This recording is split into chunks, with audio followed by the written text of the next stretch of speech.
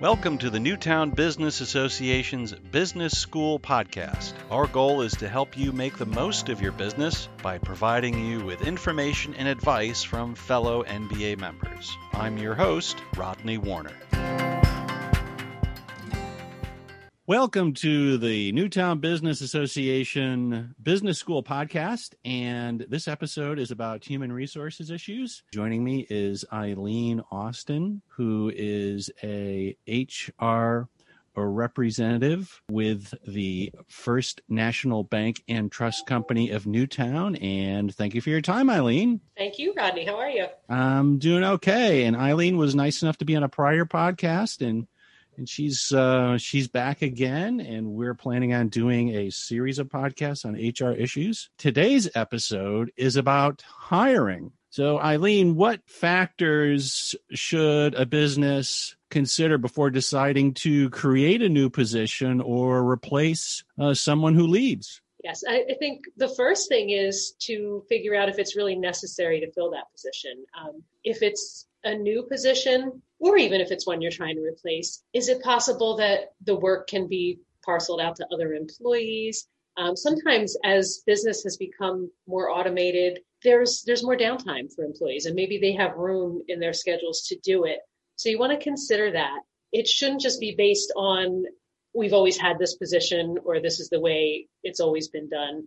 You want to look at that. If you truly do need the new position, you'll want to make sure you have a job description so that you know what all the duties are, what you really need. So you want to determine if it needs to be full-time or part-time. And then, of course, you want to consider the cost of salary taxes, benefits, contribution to retirement accounts, all of that when you're deciding whether to post the position. So after you decide that you need more help, how do you decide whether you need to actually hire somebody or whether you can maybe subcontract the work out to an independent contractor, somebody who does gig work? How do you decide which way to go? Sure. I think part of that is the type of work it is. If it's something that is your business's specialty or involves your business's trade secrets, things like that, then you probably want to consider keeping it in-house. If it's something that doesn't really require much oversight from you, you might want to consider subbing it out. If it's something like cleaning or maintenance, or like you said, or something that's a specialty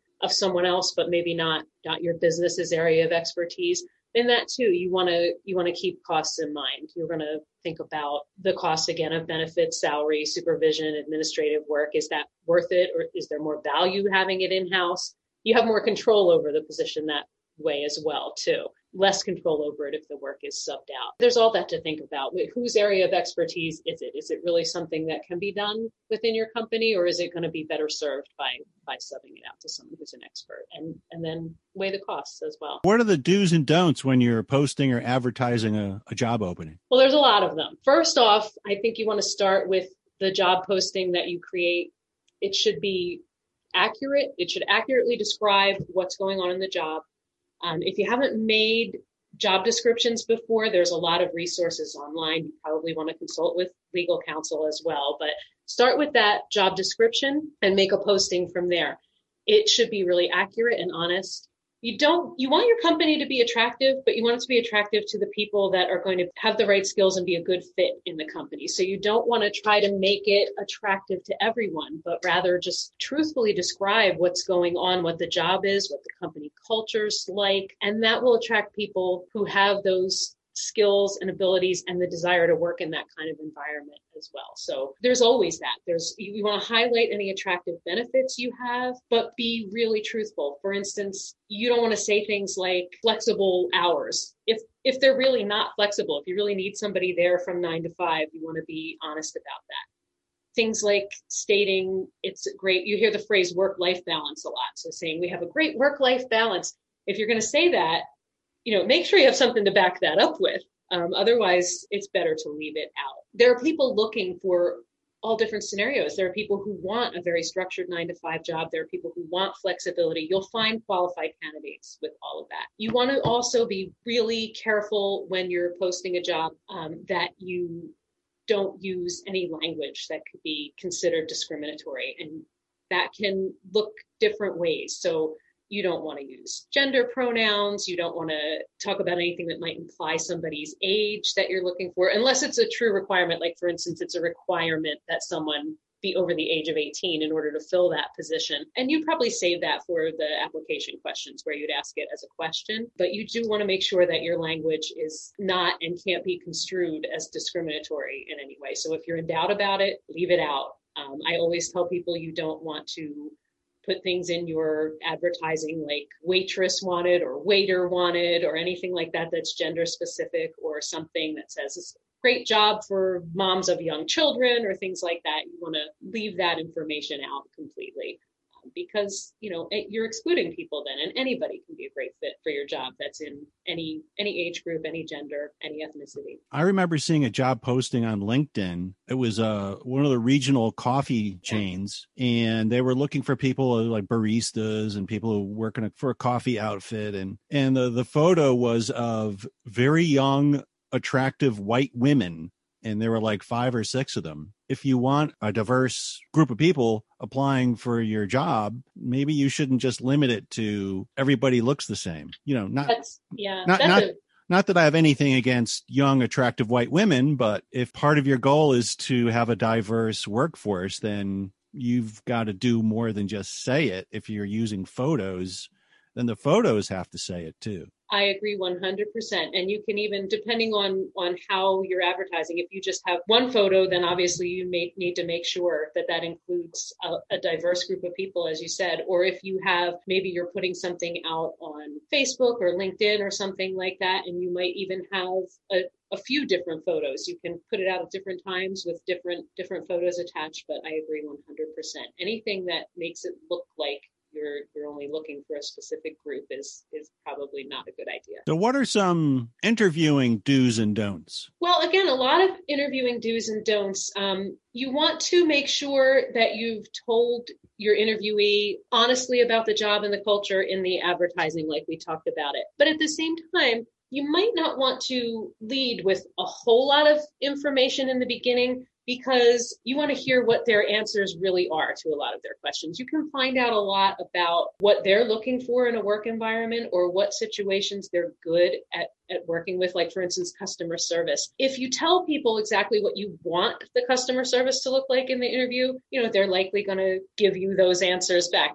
They're looking for a job. They want to get the job. If instead you ask them questions about what good customer service looks like to them, then you're going to get a better feeling of how they might respond in situations that come up in your job. It's a good idea to ask them about what they did and didn't like about their past jobs before you tell them a lot about your company culture, to give you a better idea of whether they fit. But then you do want to tell them what's expected in your own company, of course, too. You don't want to hide it. Finding out where they're really coming from is really good. If you find out they love the freedom to make their own decisions and they feel oppressed by direct management, you need to consider whether that job that you're advertising for fits that or not. Just listen very well and have a lot of open-ended questions that ask them about previous experience. You may find someone who maybe wasn't working in your industry or didn't look on their application like an exact match, but look at that too. If some of the skills that they had in their previous positions could align with what you're looking for, like maybe they haven't ever been in your industry, but they've been great at customer service and you're looking at a customer service facing role, then that could probably translate. You can teach the specifics of your industry probably a little bit better to someone who has a great record in customer service experience and is a friendly, outgoing person, than to someone who maybe that's not their skill set, or they don't really like to work with people, but they're an expert in your industry. Other than the technical requirements that you might want in someone to fill a job, personality wise, outlook wise, how do you tell if somebody's a good fit for the job, for the organization, for the coworkers? You're just talking to them for what, half an hour, maybe had some phone calls, you look at a resume. How do you figure that out? Right. And exactly. And it can be challenging, but I think those open-ended questions come into play again, not talking too much at first, but letting them talk. You can find out a little bit about it. You also want to use their references. On an application, you can ask for some references. You can, after your interview, call or email the people who are their references, check with their previous employers. A lot of times, previous employers are limited in what information they'll they'll give out. They might limit it to just dates of employment and job title. But if someone is willing to talk with you about the person's work performance, that can be really valuable to you as well.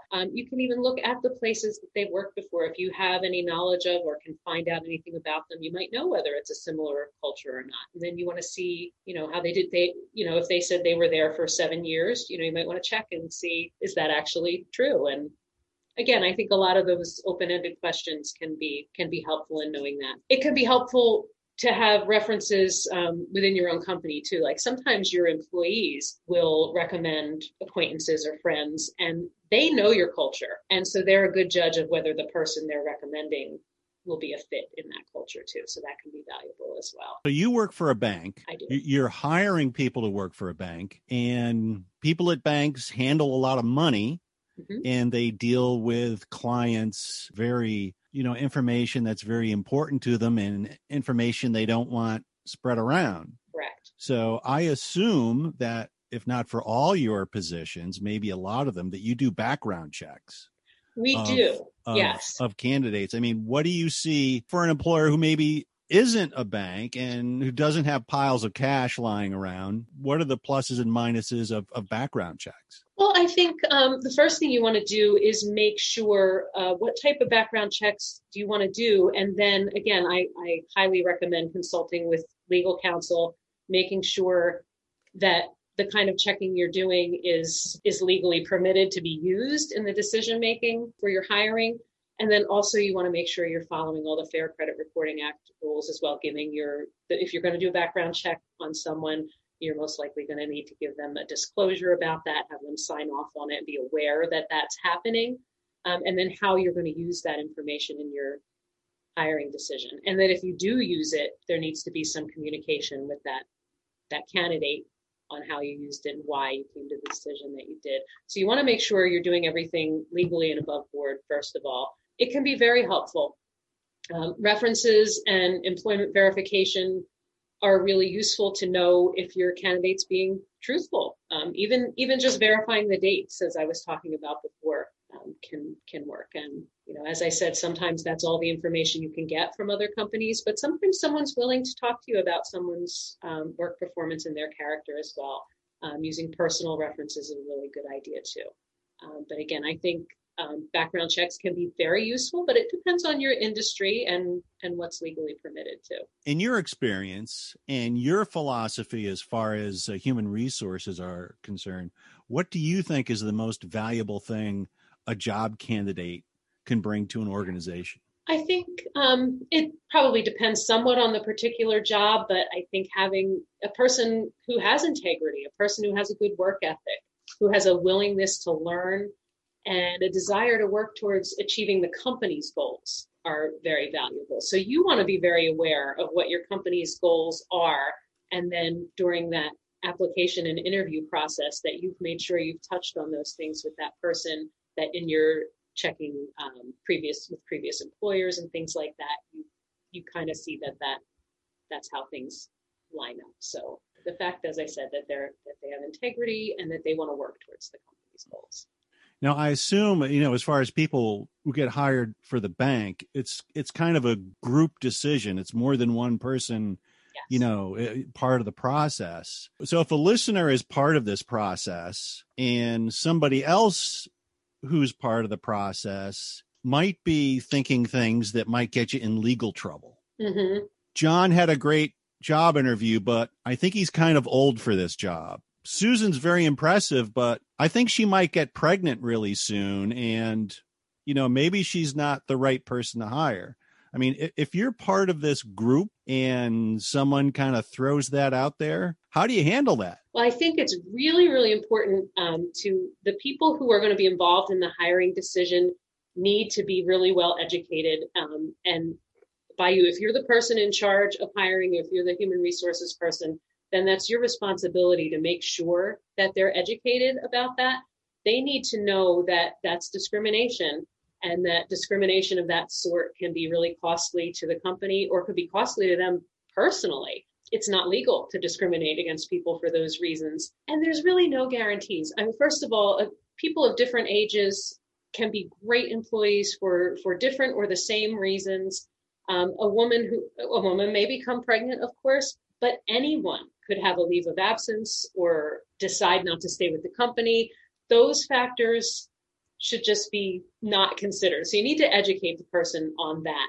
You need to remind them that the best person for the job is the most qualified person for the job. Gender, race, age, person's address doesn't come into it at all. One of the things you can do is, if it's possible, is that when you're giving information to the hiring manager, you might give a resume that has the name, the address, anything that might identify age or gender blacked out from the resume, so that they just get to see what the person's qualifications are and whether that seems like a good fit for their position. But I can't emphasize enough that they need to be made to understand that those things are actually not legal. And not only are they not legal, but they're really not good for your company, because again, you want the best person for the job. And those external things, they don't figure into that decision. They don't determine whether someone's going to be a good fit for the job or not. Whether through the application process, somewhere along the process, you learn that someone's been fired. Yes. Maybe a long time ago, maybe the most recent job. How do you handle that? Well, I think you can ask them about it. That can be part of your screening process when you're in the interviewing process. If you find that out, we actually have a question on our application that asks if someone has been asked to leave a position or been fired from a position, and they can answer that. And then you can question them about it. You can ask if they're willing to tell you what that was about.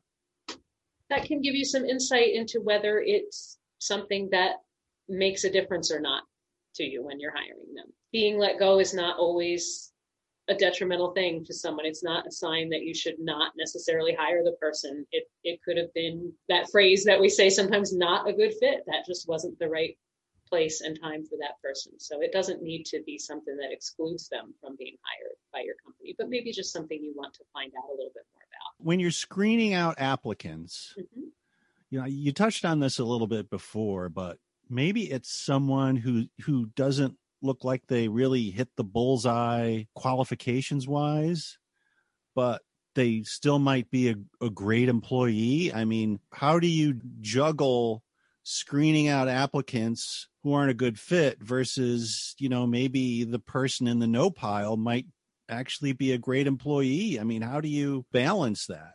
Well, it's a tricky thing, but I think that, as I said before, if you keep your eyes open for things that might translate to your job. It might not be the exact same duties, but they might be related. It might not be the exact same education, but it might apply. Yeah, different skills can absolutely translate over different industries, different experience. You might want to use some testing. There's different industries all have different things. You can Google things to find out what might be available, but there can be skills-based testing. There can be personality assessments, all of those things to help you see whether a person might be a good fit, even if their qualifications don't exactly match up. And that happens a lot. Is there anything else you want to tell us that might be helpful for, an NBA member who's thinking about hiring or is going through a hiring process? Absolutely. I think in addition to everything we just talked about, I think a really important point is to not rush it. I know it's stressful when you have an open position and everybody's very anxious to get the position filled, but it can wind up being more costly in every way to fill it with a person who's not the right person for the position, just because you're desperate to have somebody in the position. You need a warm body to fill the spot. So I would say don't rush the process. Be willing to take your time to find the candidate that's a really good fit. I greatly appreciate your time. Well, I thank you very much. And thank you for listening, folks out there in podcast land. Thank you for listening to the Newtown Business Association Business School podcast. Once again, we're going to be doing a couple more podcasts on human resources issues. And until then, thank you very much. Thank you for listening to the Newtown Business Association's Business School podcast. You can learn more about the NBA and join the association at newtownba.org. That's www.newtownba.org.